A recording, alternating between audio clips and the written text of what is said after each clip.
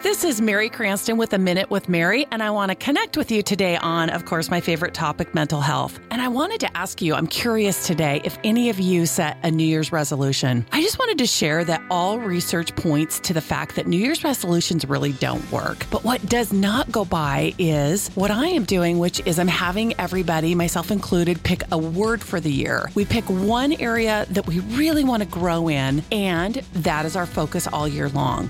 And so the tip is pick your word and then write it out or print it out and tape it or put it up over your door. And every time that you're going under that door, you look at that word and you're just kind of praying it in. You're just speaking it in. So I would love to hear if any of you are going to pick a word. My word for the year is acceptance, and that is really challenging, but it's going to be my word for 2023. You know, most importantly, I want you to remember today that as you're traveling through your day, to give yourself grace. We have to remember we're just really doing the best that we know how. And as I always suggest, nothing changes if nothing changes. This is A Minute with Mary, and I'm Mary Cranston.